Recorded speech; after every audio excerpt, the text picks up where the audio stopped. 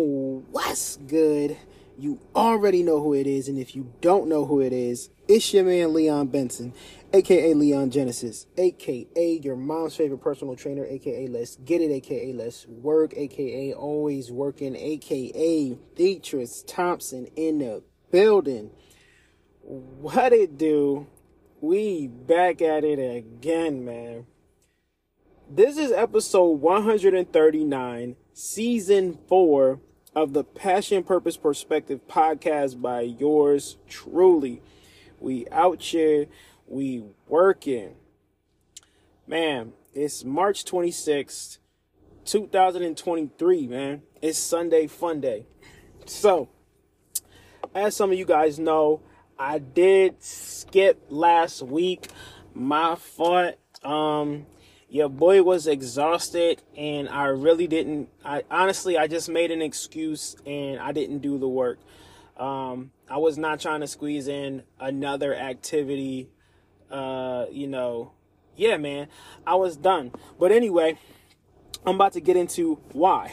So, last episode, we discussed pyramid sets, drop sets, and then in the world of finance, we discussed the current bank failures.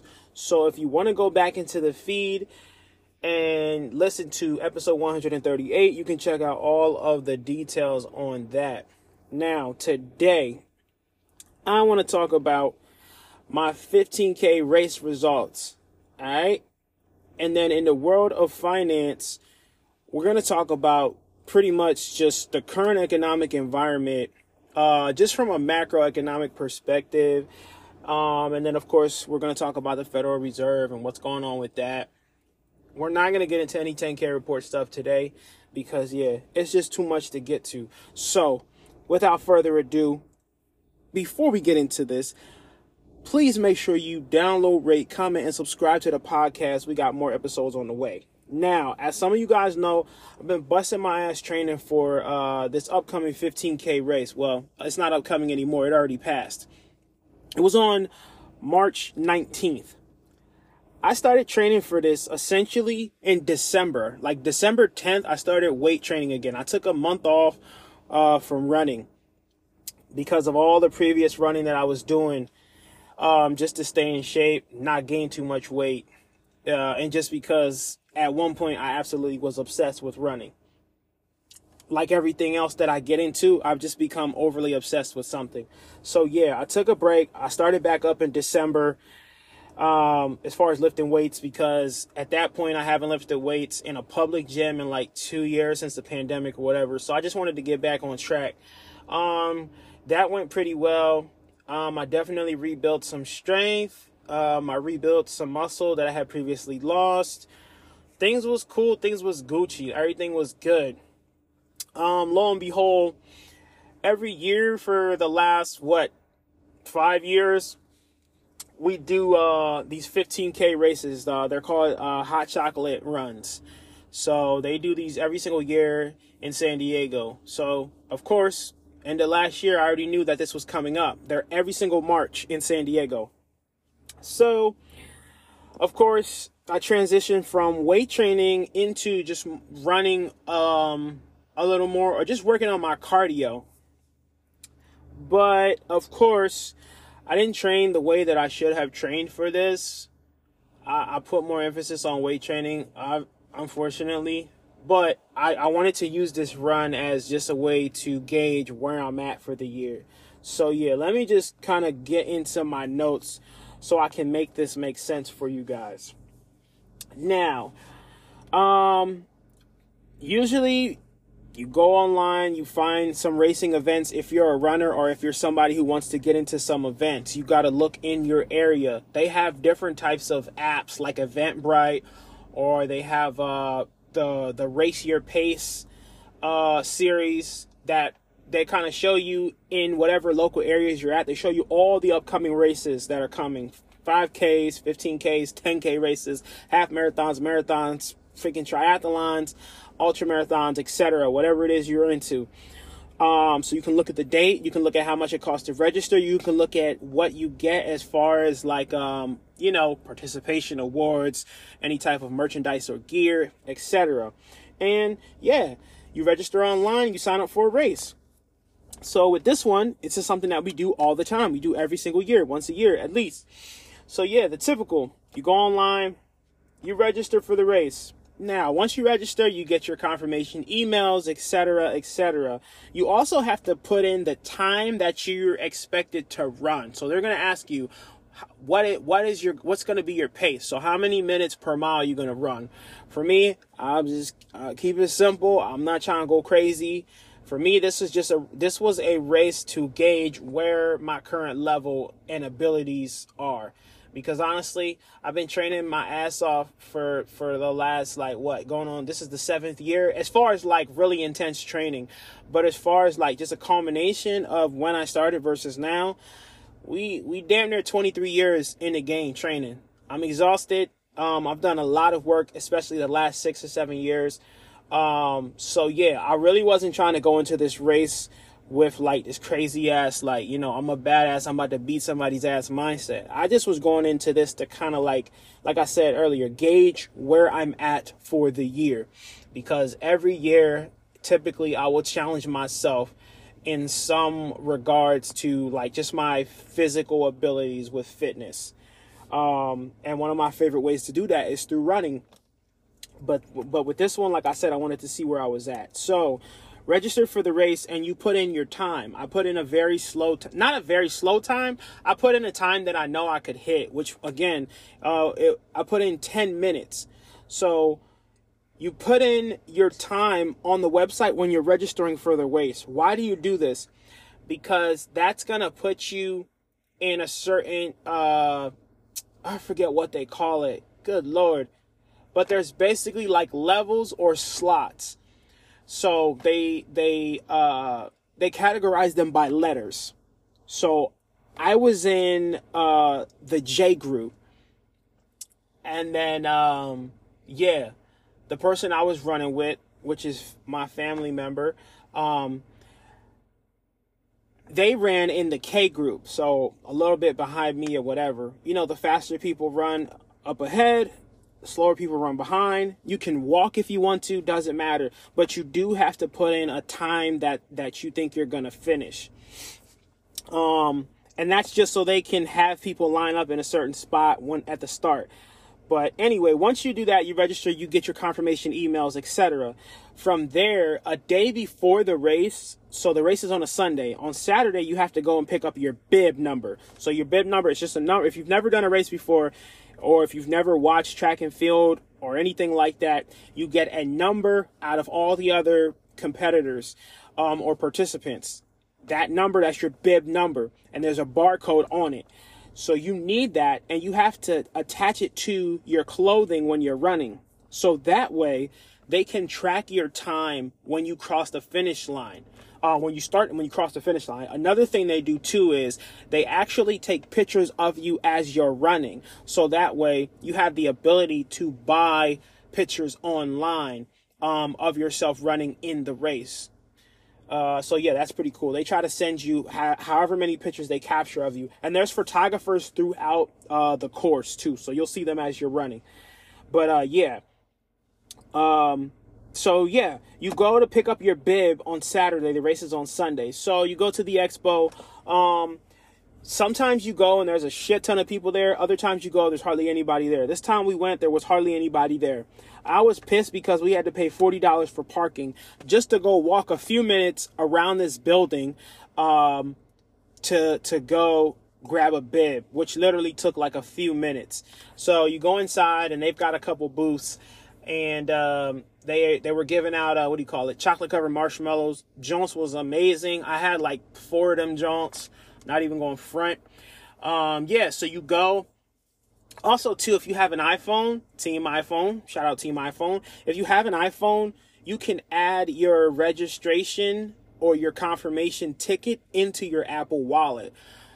Once you go to the expo, you will show them at the register your confirmation through your wallet. They scan the barcode, Then they give you, what the hell do they give you? Jesus, I forgot already. Yeah, they give you your bib number. Now from there, once you get your bib number, you have to walk over to another section and you show them your bib. And then from there, they just confirm what your group letter is as far as where you're running at. Make sure everything's up to date. Whatever you ordered, they look at the size, because the size of you get hoodies. So you always get a hoodie every single year. You get a hot chocolate hoodie with the logo, with the their patented logo on it. So yeah, what they're looking for on the bib is they're looking for the size of your hoodie. You got to put in the size of what hoodie you're going to get after the race. You're going to get a medal as well, but they don't measure for that, obviously. So yeah, after that you get your hoodie. And I think, yeah, they give you a running hat too. The hat is, I'm not even gonna lie, the hat is not that stylish. The color is amazing, but it's not that stylish. It's a runner's hat, so it has a very long brim to cover the sun. So we got the bibs, we got the gear. Gear check was cool. The hoodies this year were absolutely awesome. They got some nice little pockets on the front. Super cozy. I love the material this year. The previous year was like a more like, I don't know, polyester type of material. It was very, very loose, very like stretchy. I didn't like that. I wasn't feeling that. This year, the hoodies were very more like cotton based, a little bit more like they hugged the body a little bit more, so a slimmer fit. I was loving it, and I love the pockets on it too. And the hood of the hoodie is very cozy, like it covers your head completely, and it has drawstrings on it. And then it also has on the sleeves, it has like these holes where you could put your thumb in, so that way you can cover up like half of your hand if it's like freezing outside. So super duper runner friendly hoodie, and that's what you get as a part of your goodies package or whatever. From there, you just leave, or you can buy stuff. They have like other hot chocolate merchandise and all that. But anyway, we did the expo, whatever. We left, paid $40 just to do that, because the parking is ridiculously expensive in California. And then yeah, race prep. Like I said, I started in December. I ended my prep literally like the final week before the race. So the race was March 19th. I finished up that Friday before the race. And yeah, we're just trying to get ready and not overdo things. But I definitely overdid it as far as like just the amount of weight training that I did for this race.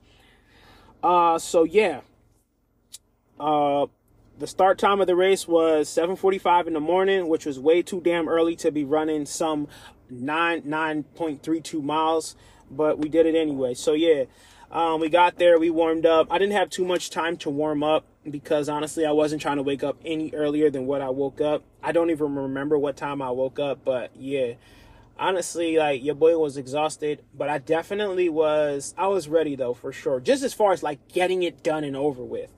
So yeah, start time was 7:45.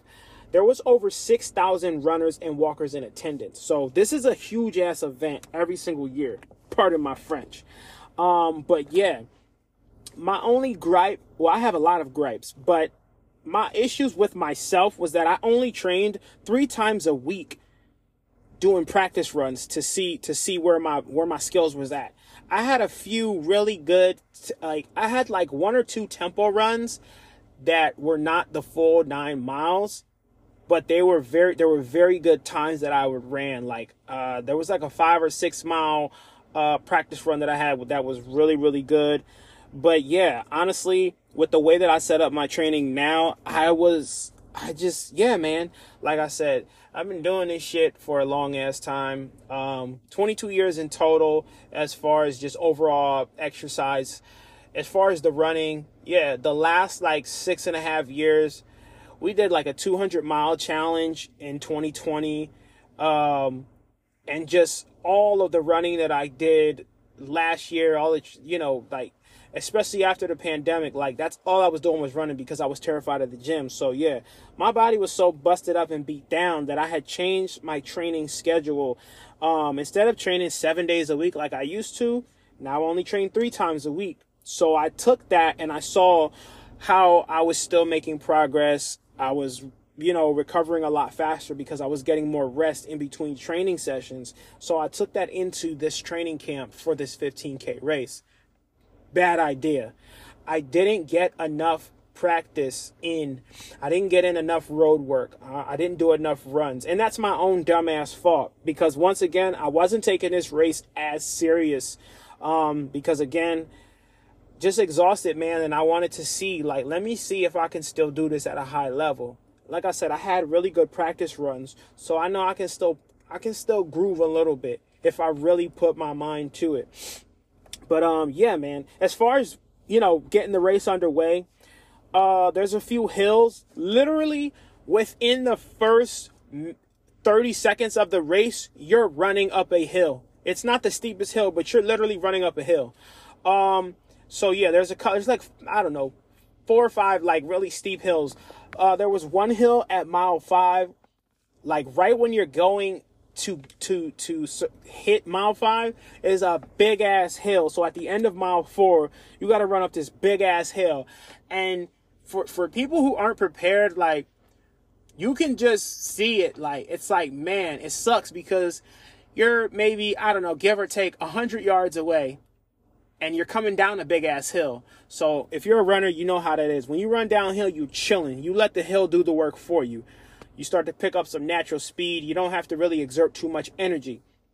Like I said, you let the hill do the work. However, you literally see a big ass hill 100 yards away.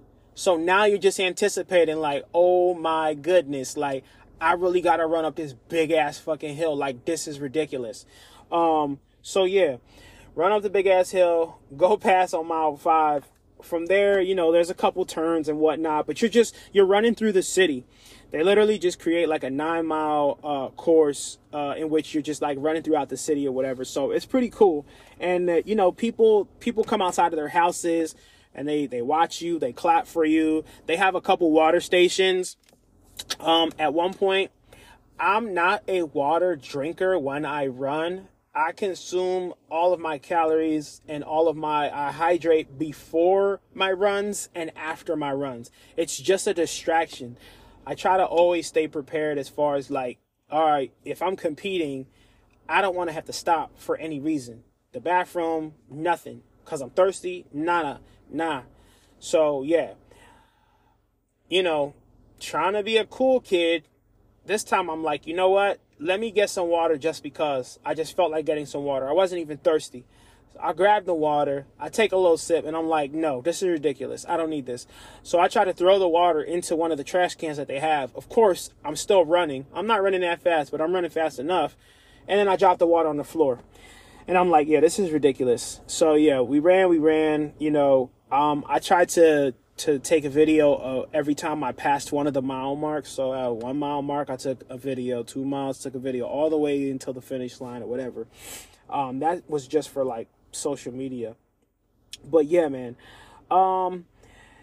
As far as like just thoughts throughout the race or just how it went, pretty much I kept an extremely slow pace for most of the race. I even got bored at one point. Like, I kind of was daydreaming, and I'm like, damn, yo, I got to get back in the game. I got to get focused. Like, what am I doing? So towards the end, I like to increase my speed, like, all the time, whether it's in training or in competition. I try to really give it, you know, my everything. This time, I was at like 8.30 miles. Here I go. I try to pick up some speed. I try to generate, you know what I'm saying, a little bit of Usain Bolt, a little bit of Michael Johnson, Maurice Green in me, right? Nope. Your boy was straight cramping up. I was getting cramps in both my hamstrings, and my ankles were also cramping as well. I'm like, wow, this is really not happening to me. From that moment on, it really made me second guess whether I should compete in the future. Like, what am I really doing here? I can barely get through a 9-mile race. I'm cramping up literally at the most important part. Literally, like, the finish line was, you know, give or take 80 yards away. And I'm trying to, like, really do my thing. Another funny thing, too, is there was somebody that was kind of, like, keeping pace with me a little bit. And that individual, it was some lady. She was like, you know, we've been kind of staying like on the same pace throughout the race. And I'm like, yeah, whatever, that's cool. Like, I was just trying to be focused or whatever. Because I have my music, you know, groove and I was blasting it, whatever. But yeah, and then she's like, I hope you inspire me. And I'm like, I will. So I pass her for a little bit going down this hill. And like I said, this was towards the end of the race. By the time we get to the end of the race, like, she passed me a little bit, I pass her. She passed me, I pass her. She passed me, I pass her. End of the race, I'm like, okay, cool. This is my moment. This is usually when I do my thing. So I'm trying to go ham. Like I said, I caught cramps in both my legs, top and bottom of my legs. Like, I was hurting. I literally, if I would have pushed any harder, I definitely would have collapsed just by my legs giving out. She passes me like way before the finish line, and I'm mad embarrassed just because of me saying, yeah, I'm going to inspire you. Like, really? So you're going to inspire somebody by cramping up and not being able to give your best at the very end of it? Like, come on, bro.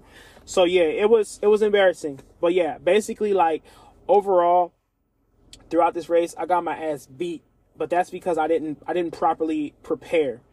So yeah, but anyway, just to kind of recap, or not recap, but just to kind of speed things up and not make this a long drawn out story. My time for the race was 1 hour, 21 minutes and 36 seconds. So my pace, I ran 8 minutes and 46 seconds per mile. So yeah, that for me is not fast. That for me is like, that's a light day. But yeah, unfortunately, I did not prepare the way that I normally prepare, and it definitely showed. And also too, it just showed that, like, when I don't take something serious, I don't do well at it. I don't excel at it. So that was one of the main takeaways from this race. As far as my placing, again, because of how I prepared, because of how I performed, I was not happy with my placing either. But I placed 13th out of 50 people in my age group. Now, my best year ever, I think it was 2020, but my best placing was 7th place in my age group. So I was top 10, my best year. This year I was in 13th place. Like, what? Come on. Like, man, that really hurt my soul. So, I don't know what the future holds, but I honestly, I want to get that one back. Not that one specifically, not the hot chocolate race, but I'm feeling like I need to, redeem myself in the future. I don't know when, but yeah. If you follow me on Instagram, at Leon Benson 2 on Instagram. If you follow me on Facebook, Mr. Leon Benson the third, I will update you guys if I plan on redeeming myself in a future event, because I was hurt. I was butthurt by the fact that I didn't give my best, and it showed in my performance. Not happy with my work, but I am grateful for the ability and the opportunity to be able to exercise and run every single day, or 3 days a week or whatever, or just to be able to compete in other events wherever. Because we don't just do them in San Diego. We've done two other ones. One hot chocolate race we did in San Francisco. I think that one was one of my better times. And then we did a hot chocolate race in Dallas, Texas. It was freezing cold in Dallas, Texas. I try to forget that race as much as I can, just because. But yeah, we ran in Dallas, we ran in San Francisco, and every year we try to do one in San Diego as well. So yeah, but as far as any takeaways and lessons that I've learned from this event, pretty much I got 3 lessons here, and then I'm going to wrap up the fitness portion of this. So lesson number 1, not everything is a race. You have to enjoy the experience. So that's number 1. Number 2, lack of preparation yields shitty results. That's number 2. Lesson number 3, it's okay to let loose and have fun. Because what they do, like, they have like a warm up before the race, and they have a cool down after the race. They have a DJ and one of the main instructors, which he goes by the name of Nasara, Coach Nasara. You can look him up. He's super duper popular all over San Diego. He has a couple of run groups. He's been a trainer for years. He's really good at what he does. gets people hyped up. But yeah, I was honestly, after that race, I was ready to go. I was exhausted. I didn't give my best, but also too, just like some of you guys that know me personally, man, like I'm either like ridiculously social or I'm pretty much mute. So yeah, I was not really, too hyped up and this and that, whatever. I just was trying to get up out of there. But yeah, man, definitely, like I said, the lessons, not everything is a race. You got to enjoy the experience. Number 2, lack of preparation yields shitty results. And number 3, it's okay to let loose and have fun. So honestly, overall, I did have fun. After the race, of course, we had to eat food. So we went to this place called the Pancake House. If you're ever in San Diego, I don't know if they have them in LA or any other places, but if you're ever in San Diego, you gotta try the pancakes at the Pancake House. The portions are small if you get like just a 3-stack on the side, but if you get like a regular portion of just like the legit pancakes, man, ridiculously sized portions. But yeah, man, melt in your mouth, crazy. They were so good. But I just got the small pancakes. I just got some three buttermilk pancakes, put some blackberry jam on them, some syrup. You know how we get down. A little bit of butter. It was cracking. And then just some sausage and some eggs. Kept it easy, kept it greasy. And then what else did we have? We got some donuts from this place called Mary's, which is over in El Cajon. One of the best donut spots in California. Only other spot better than that is a place called Sidecar Donuts, but those are like gourmet donuts. Those donuts is like $4 for one donut, so it's ridiculous. If you want a budget, you know what I'm saying, or you like to save money, which is something that we talk about on this show, yeah, Mary's, they got the dozen for like, I don't know what, $11 or $12. It used to be $10, but you know how that is. Inflation is on the rise. So, but yeah, man, we got some donuts. I've been going crazy, man. I put on almost 8 pounds since the race. The race was on March 19th. It's now the 26th. I'm literally almost 190 pounds. Like, it's crazy.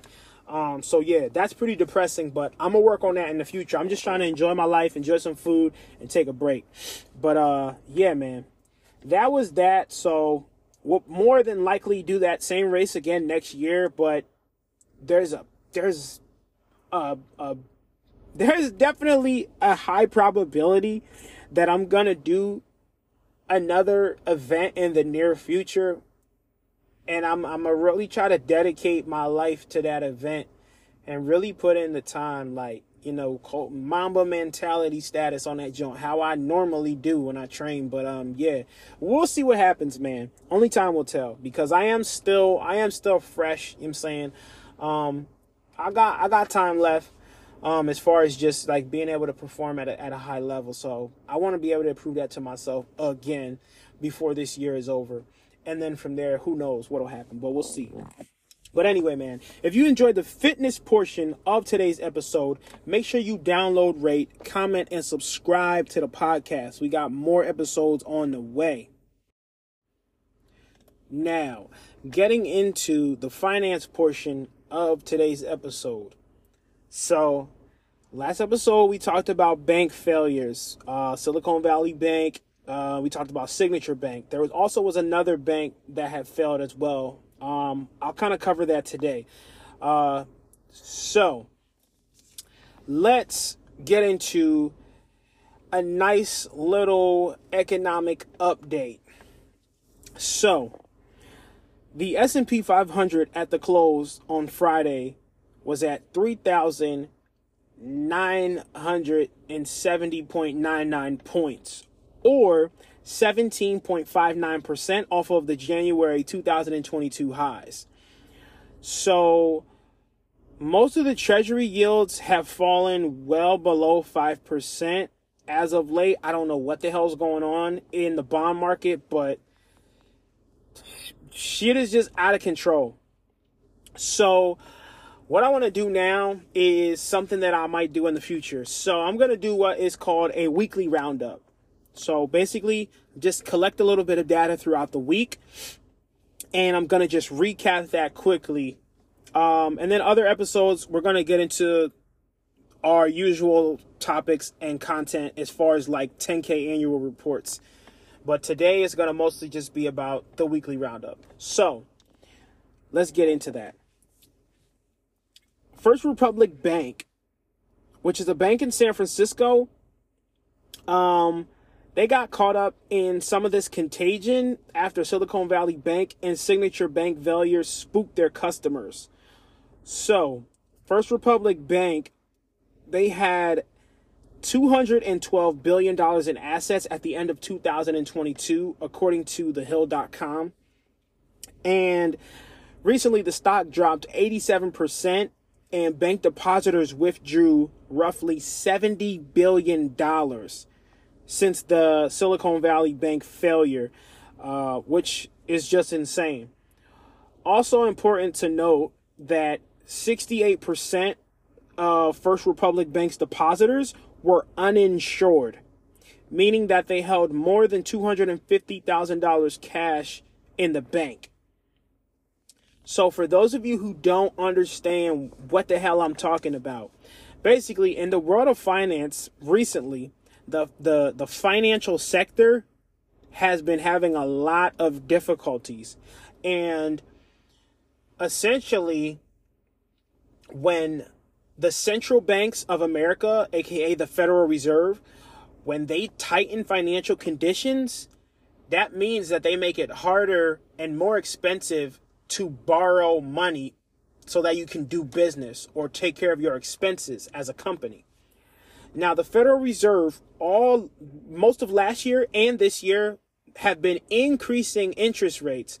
When they increase these interest rates, it increases the interest rates for commercial banks like Wells Fargo, Bank of America, JP Morgan Chase, Goldman Sachs, etc., and regional banks as well. So if you bank with whoever you bank with, I don't know, if you bank with Bank of America and you have a car note with them, and maybe it's at, I don't know, give or take 16% or something like that, or whatever. I shouldn't even say percentages because Lord knows I can barely add and subtract. But anyway, if your interest rate is whatever it is and the Federal Reserve raises interest rates, that means that your car note for Bank of America, the interest rate on that is probably going to increase, which means you're going to pay a higher car note every single month out of your pocket. So take that and now just basically think about how that affects this situation. So banks have to have a certain amount of cash reserves. So they have reserve requirements. They have to have a certain amount of money in their safes at all times. And the reason is because in case there are a large amount of withdrawals in a single time frame, the bank needs to have enough liquidity or enough cash to be able to fulfill those desired withdrawals. If they don't, there will be what is called a classical bank run or a run on the bank. The bank will go out of business because they will lose literally all of the physical cash in their safes because people pull them out. Now, again, when the Federal Reserve raises interest rates, it puts pressure on banks and anybody else that borrows money. Another thing that banks do is, in order to maintain some of their cash reserves, or just some of their assets, is they will buy different types of securities. So they might buy marketable securities, or just basically like they'll buy stocks, but they'll also buy debt securities like bonds. They'll buy municipal bonds, they'll buy mortgage-backed securities. And basically, some of these banks, like for example, Silicon Valley Bank, they were buying what are called, we'll just call them long-dated treasuries. So they were buying treasury bonds that had a 10-year maturity. So the bonds wouldn't reach their full potential, their full value for 10 years. However, when the Federal Reserve raises interest rates, the problem with that is it makes the price of those treasury bonds go down and become less valuable because more people will take their money and they'll put it into assets that are generating a higher rate of return by way of the Federal Reserve increasing interest rates. So, yeah, That is a part of what's been happening in the banking sector. Now, going back to my notes here, because, yeah, I just went way off track as far as like where we were at. So basically, going back to this. So depositors at First Republic Bank in San Francisco, they took out $70 billion of their funds. So people went to the bank, First Republic Bank, and were like, yo, I need all my money. And enough people did that to the tune of $70 billion. Now, at this bank, 68% of depositors were uninsured. So basically, if you've ever gone to a regional bank or just one of the big banks, and you see that little sign, it'll say FDIC. And then if you read some of that fine print, it says up to $250,000. So the FDIC is the Federal Deposit Insurance Corporation. And basically what they do, at least the gist of what they do, because I haven't done a lot of research on them yet, but basically they help to ensure that you get your money in case a bank goes out of business. But the cap that they have is $250,000. So let's say you have a bank account at, I don't know, let's say you have a bank account at I guess I'll just say Chase Bank, JP Morgan Chase. And eventually you save $250,000 and you have it at JP Morgan Chase. Now, let's say that for whatever reason, enough people pull their money out of JP Morgan Chase because they're just afraid that there's going to be an economic recession. They're just struggling as far as the interest rates being increased and that putting pressure on just everybody as far as like borrowing funds. They pull out enough money to the point where JP Morgan Chase is in trouble. They need help. So if you have $250,000 in that bank, the FDIC or the Federal Deposit Insurance Corporation will make sure that you get your $250,000 back, because that's a part of their mandate, that's a part of their job, to make sure that you're protected up to that amount. Now, if you have more than $250,000 in that bank and there's a run on the bank and the bank basically goes bankrupt, you're not guaranteed to get anything above $250,000. AKA, you shit out of luck. You lost out on money that you put in that bank. So again, going back to First Republic Bank, 68% of their customers had more than $250,000 in cash at that bank. And there was essentially a run on that bank. So some of those customers lost, hundreds of thousands, tens of thousands, thousands, hundreds. There's people who got big bank accounts at some of these banks. San Francisco is a pretty affluent place. I mean, it is in California. So, yeah. But that's insane. So that's something that occurred as of late. What else has been going on? Interest rate hikes. They also caused the First Republic Bank to have large losses on long-run treasuries. So, again, these banks, they have different types of assets that they manage in order to have reserve requirements, in order to try to protect their asset base, in order to try to protect their customers and make sure that they have enough money when people take money out of the bank. But again, when they invest in debt securities or when they invest in things like treasury bonds and interest rates are increased by the Federal Reserve, the price of those treasury bonds go down. Because again, institutional investors and even retail investors, they will chase after yield. They want to put their money in something that's going to generate a larger return on their capital. So if interest rates go up on short-term treasuries, people are going to take their money that they invested in 10-year bonds or 20-year bonds or 30-year bonds, and they're going to put them in 3-year bonds or 5-year bonds or 1-year bonds or 3-month bonds, or they're going to do like treasury bills. And when there's a large influx into short-term interest rates, the yields on those will go up higher. One, because the Federal Reserve increased those short-term interest rates, and two, because, again, there's a large influx of capital being put into those assets because people want to generate a higher return on their money so that it's not just sitting there collecting dust or losing value to inflation. So again, that's something that has been happening to these banks, and they're having large losses because of this. So basically what they're doing is, it will be the equivalent of you bought an investment, interest rates went up, and the value of your investment went down, and you had to sell it to try to generate enough money in order to fulfill your customers' withdrawals. So that's been the thing that's happening with some of these larger banks. Well, they're not like super duper large, but they're pretty large.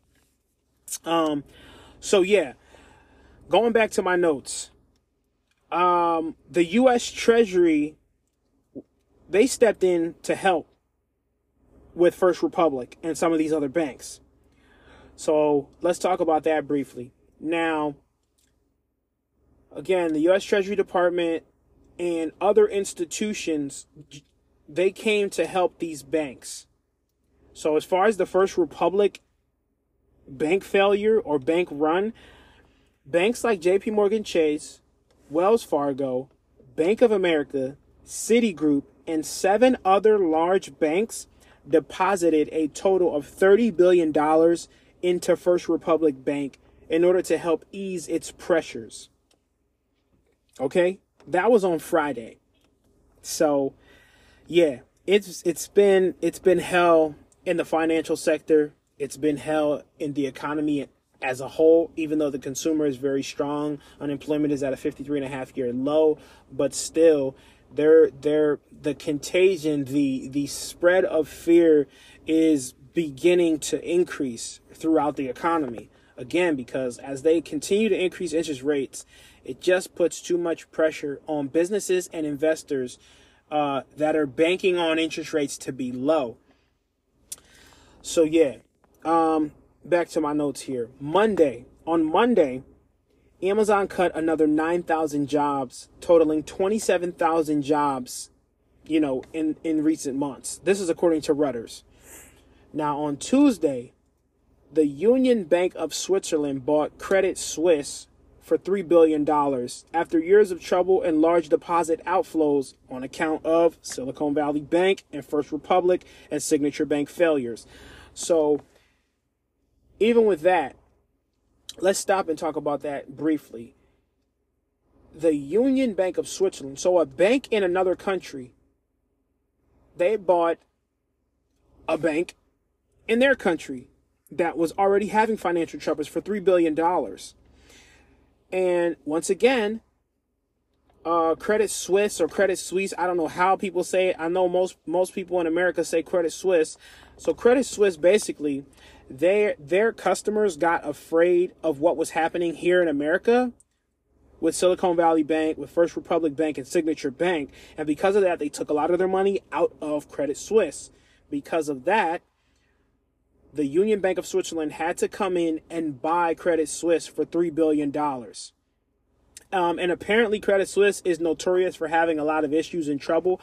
Honestly, part of my ignorance on the subject, I do not really follow international finance or banking or any of it as far as like just me being an investor. I know that sounds weird and crazy, but I just don't follow it. I'm still learning about and understanding the nuances of the American financial economy. Lord knows how complicated it is overseas. So yeah, but anyway, Union Bank of Switzerland, they bought Credit Suisse. Credit Suisse customers was like, yo, we need our money. So yeah, basically, I don't know if they got saved, but yeah, I'm sure it helped a bit. So there's a lot of what they call contagion going on with these banks starting to fail. It's freaking everybody out. Even I just seen recently on Facebook people talking about, oh, don't keep your money in the banks and this and that, blah, blah, blah. It's just like, okay, it's not necessarily, okay, boycott the banks.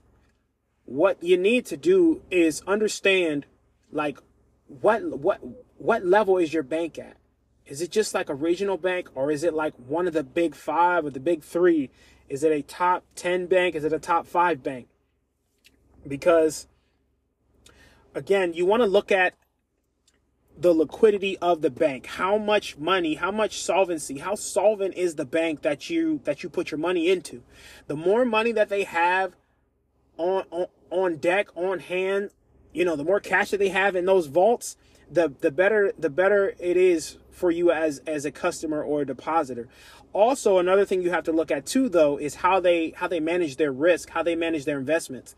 Because when you look at the economy right now and where we are, there's a lot of interest rate risk.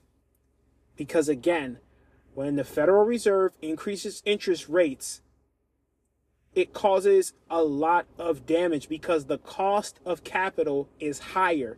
It's more expensive to do business. It's more expensive to borrow money. It's less beneficial to lend money if the people that you're lending to are affected by a higher interest rate environment on top of higher inflation, because they're more likely to default on their loans if they're getting loans, which is not good for those who are lending out money at a higher rate.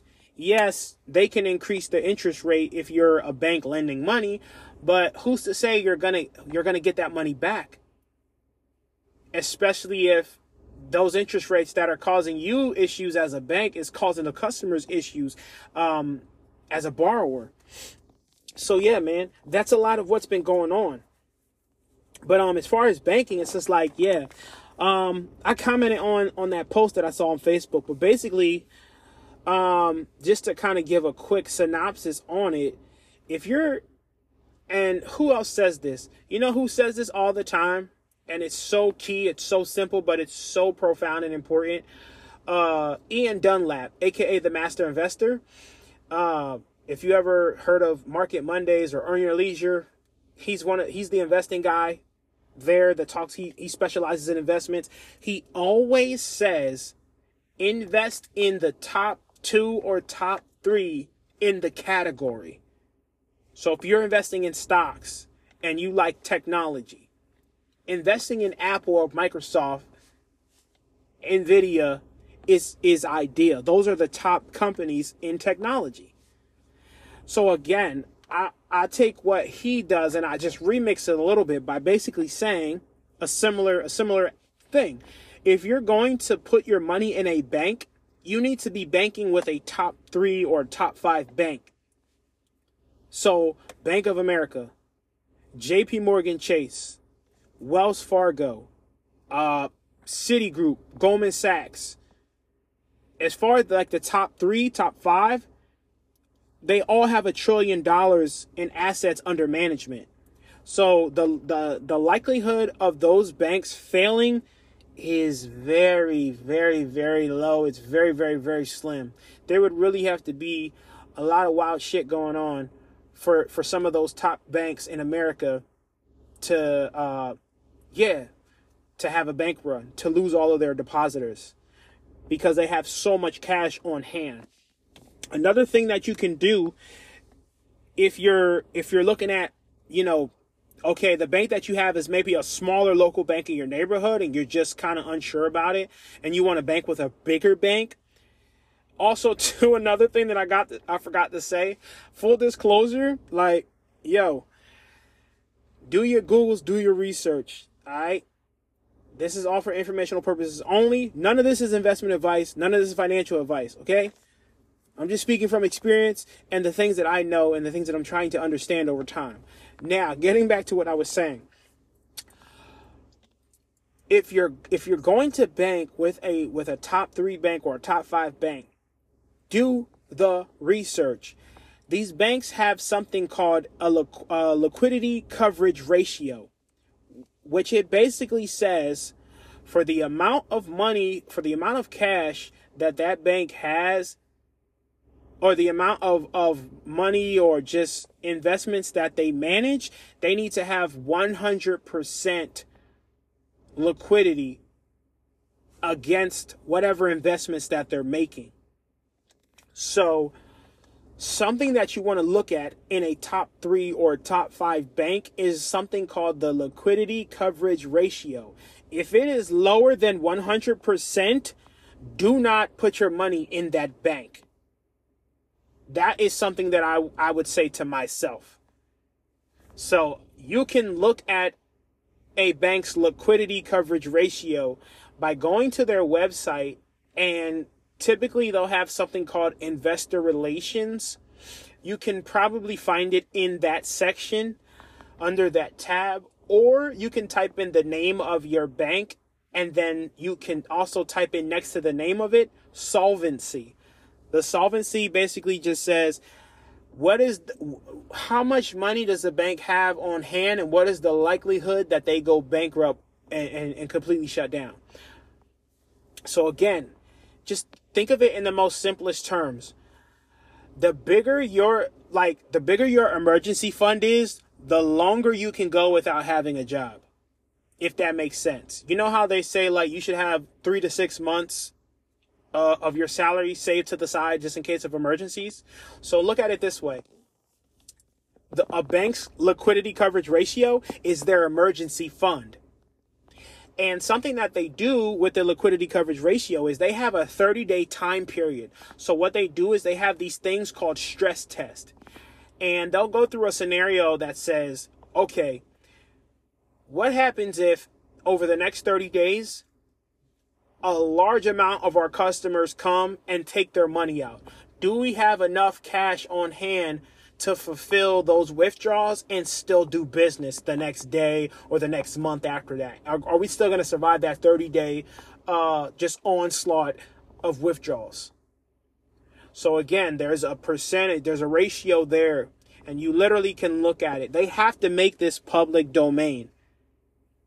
So again, if you're banking with a top 3 or top 5 bank and you want to figure out if they're safe, one thing, there's hundreds of things to look at, but one thing you can look at once again is the liquidity coverage ratio.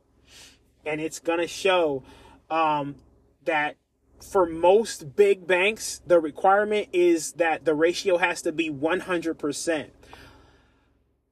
So yeah, anything that's over 100% is a-okay. If it's 100%, it's pushing it, but it still is pretty good. If the liquidity coverage ratio of a bank is less than 100%, you probably you should be worried. So I'm gonna just say that. Now let me get back to my notes, and then I need to wrap this up. So where are we at here? Yeah, we talked about First Republic and Signature. We talked about the the Union Bank of Switzerland buying Credit Suisse for $3 billion. Now on Wednesday, the Federal Reserve, they raised interest rates another 25 basis points. Now, you've heard me already talking about what happens when they increase interest rates. But unfortunately, they just had to do it one more time. And everybody was anticipating this. And the market did not like it the very next day. Even though they had a positive reaction the first day that it happened, which didn't make any sense to me. But yeah, the federal funds rate is now at 4.75% and 5%. So it's getting crazy out here in these streets, man. And these financial streets is really getting nasty. So why did the Federal Reserve increase interest rates? This was done to try to bring inflation down further to the Federal Reserve's standard, which is 2%. They want inflation to remain at 2% at all times. When it's at 2%, they feel like the economy flourishes at its best. But right now, it still is well above 2%. It's at, what is it at? Like 5 or 6% still. So we've got a ways to go. But what they're doing now is they're increasing interest rates in order to cause more damage to the economy and get people to stop spending so much money. If people stop spending so much money, eventually companies are going to have to put their prices they're going to have to decrease their prices because there's going to be a lack of demand because there's a lack of money coming in or lack of income. Another thing that the Federal Reserve wants to do, honestly, is they want unemployment to increase. They might not come out and outright say it, but they want unemployment, they want unemployment to increase because, again, if more people are not working, basically, let me say it like this: if less, like, I want this to make sense. So basically, like this: if unemployment increases, that is beneficial for the Federal Reserve because they look at that as, okay, if unemployment increases higher over time, over the next, 12 to 18 months, that means that inflation has a better chance of coming down. And if it comes down, we can get back to, maximum employment and then, price stability, which are the two mandates of the Federal Reserve. But the Federal Reserve, they basically have to beat everybody's ass from a financial perspective in order to get things under control. Inflation is not fully going to come down until they do enough damage in the financial markets for that to happen. And one of the main culprits of the consumer being so strong right now and the economy not being as, just as shaky is, again, because unemployment is at a 53.5-year low. People are still able to get jobs. However, you are starting to see an uptick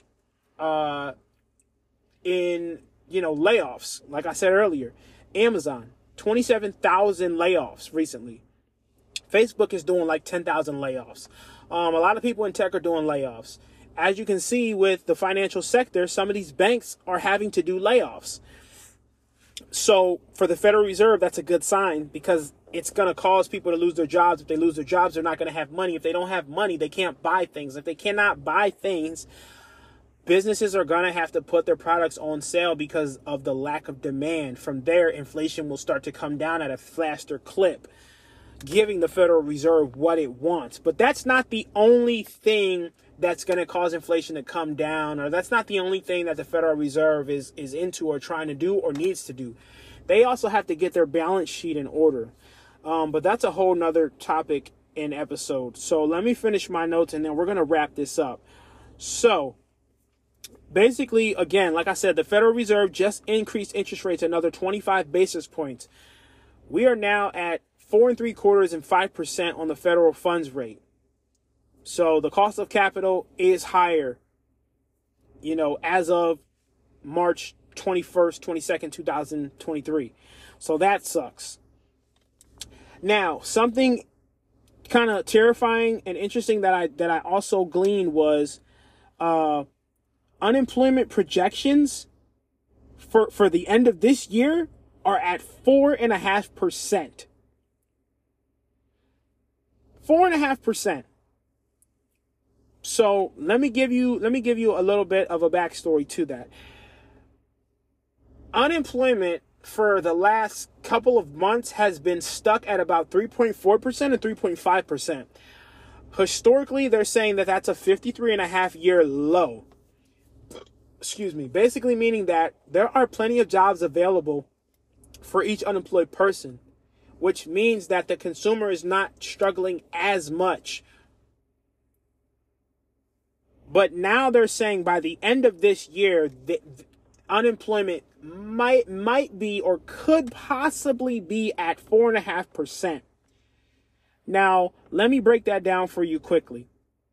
And you guys can do my math and all that, fix the math or whatever if you want later. But 4.5% at the end of the year equals over 5 million jobs lost in the U.S. Like, man, that is scary. That is scary. I'm not even going to front. On the inflation front, they're saying that inflation could reach 3.3% by the end of this year. So, again, I'm not sure how they do these projections because I didn't do any work on that. But, yeah, man, that is That is terrifying. That is terrifying to anybody who has like your standard typical blue collar job. You just don't know when it's going to hit, where it's going to hit, how fast it's going to hit. Like, man, you just got to be ready on all fronts. Like, build up your cash reserves as much as you can. Increase your skills as much as you can. If you can start a side hustle, start a side hustle. You know, if you're good at investing short term, invest short term to bring in some extra income. Like, you know, what else? Reduce your capital expenditures every month. Like, create a budget. Like, don't play around with this. Over 5 million jobs. That's a lot of people. Man, it's crazy. But what else? Let me finish this up. On Thursday, according to Reuters, the most vulnerable U.S. banks lost a total of $1 trillion. And most of these losses occurred this month in March 2023. That is insane. Once again, on Thursday, according to a Reuters report, the most vulnerable U.S. banks lost a total of $1 trillion with a T. And most of that was lost in March because of these recent bank runs. So, man, it's getting very, very, very interesting, for sure. Especially as somebody who's like I guess I'll call myself like an amateur analyst. These are the beginning stages for me. I've been at it now for this is my 3rd year. And boy, let me tell you, it's a lot to keep up with, but yeah, it's very fascinating the way that human behavior translates into just financial disaster. Yeah, it's very interesting, but it's a lot of it really is behavioral. We have the same historical tendencies throughout history. If you look back at all the financial data from the many decades, you will see like what's happening right now is not, it's really not that different from maybe like the 1970s when inflation got to it was well above 10%. They ended up having to raise interest rates like 20%. The prime rate got to like 20%. Paul Volcker came in and just broke the entire economy. We went into a recession from there. It just, in order to get inflation down, and I'm not saying that what's happening now is reminiscent of that, but there are some similar, nuances of that in this new economy or whatever you want to call it. But yeah, man, it's very interesting. And honestly, the more you know in regards to finance, the better off you can be, because you can put together a solid game plan and you can kind of know when to pivot or not pivot, pun intended, if you're somebody who pays attention to the Fed. But yeah, man, you really gotta be on your P's and Q's, man. You can't get caught slipping. Whatever job you have, like, understand that you could lose that job at a moment's notice. So make sure that you have transferable skills. So yeah, basically where I'm going with that is I want to finish this up by just looking at a few questions. So what can we learn from the recent bank failures and from the Federal Reserve interest rate hikes? Number 1, always keep short-term liquid reserves, aka cash, close by and available. So some short-term cash. You can do some old school stuff. You can get a fireproof, waterproof safe. You can do that. Or again, if you're not afraid of it, you can put some of your money in a bank. You can have typical savings account, typical checking account. That's something that someone could do. Another thing, what else can you do to learn from all of this mayhem that has been happening? You can read the fine print on contracts, disclosures, and policies, because there's a lot of underlying risk that people are unaware of. And one of the main factors is their lack of understanding. People don't study. People don't read. They don't want to do the work. But then when shit hits the fan, everybody wants their questions answered. It's like you want answers, but you're not willing to look for them. Like, what do you expect? So, yeah. Another thing is, too, with these banks, when you open bank accounts, they have disclosures. They have documentation that tells you how their fee structures are. They have documentation that tells you different things. Like I said, you can look online and you can find their liquidity coverage ratios to see how solvent the bank is. AKA, do they have enough emergency funds to satisfy a large amount of withdrawals at one time in a 30-day period?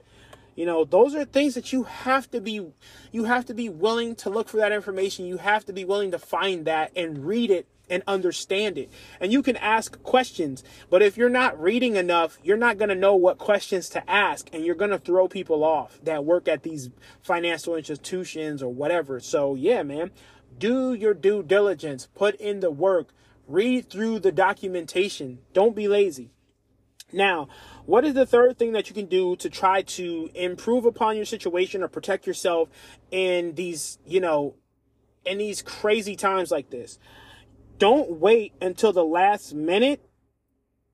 Just don't wait till the last minute. Another thing is don't be in denial, about what skills you lack or what discipline you don't have in certain areas. If you have a goal, you need to attack that goal, with so much vigor and intensity. But you also need to attack your goals with a sense of urgency. We don't have all the time in the world. Don't wait until the last second to do something if you want to do something, because that's what a lot of people are doing as far as what's going on in the economy.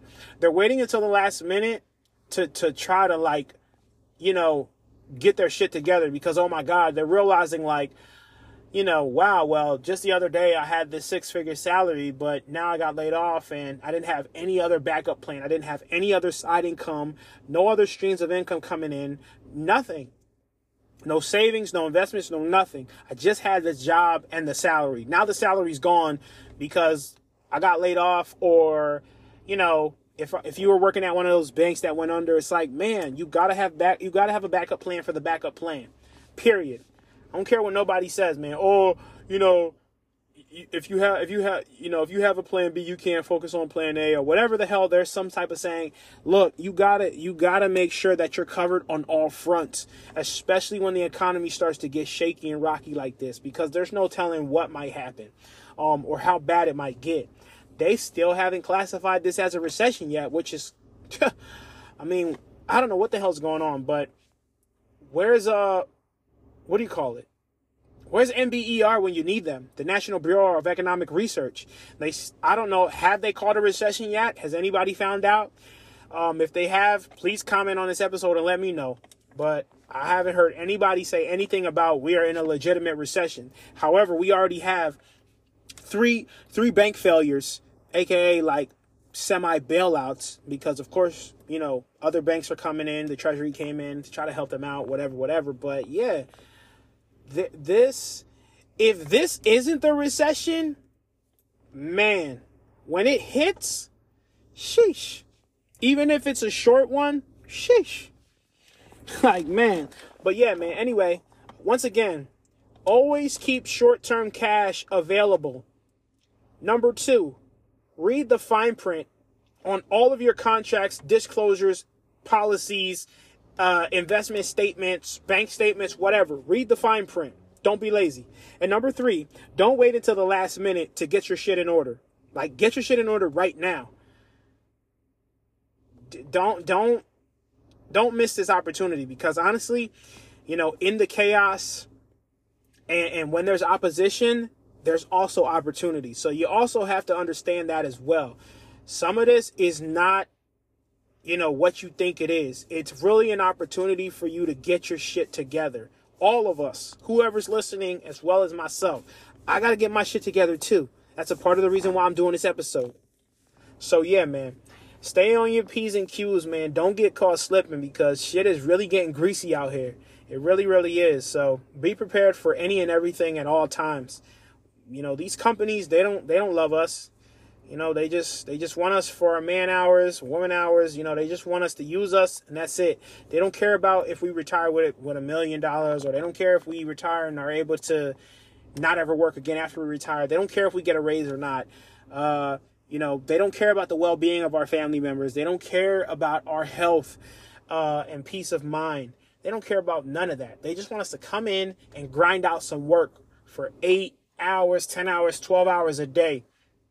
You know, that's all they care about. So you definitely need to be mindful of that and put the work in, build up your skills. You know, if you're somebody who's on social media, build up your social media presence. If you're able to like turn that into, you know, some type of monetization process, whatever you got to do, man, like do it. Protect yourself at all costs, because shit really is getting wild out here, man. But I've been honestly, I've been waiting for this for a while. I know that sounds weird, but yeah, it's interesting to see it now because of the way that just the way that I'm able to look at like what's happening and kind of have a little bit more of an understanding of what's going on, because it helps you to be able to be better prepared for it and not be as shocked. This is not shocking by any stretch of the imagination. It's really not. But if you're somebody who doesn't follow finance or doesn't study business or how things are happening in these markets, in this economy, it's going to shock the hell out of you. So yeah, please do your research, man. Consult with your financial advisors, consult with your nutritionists on the fitness front, consult with your doctors, consult with you know, a personal trainer if you're into that. You know what I'm saying? And yeah, man, just keep grinding. That's all I can really say. But anyway, if you enjoyed the finance portion of today's episode, and if you enjoyed the whole episode, make sure that you download, rate, comment, and subscribe to the podcast. We got more episodes on the way.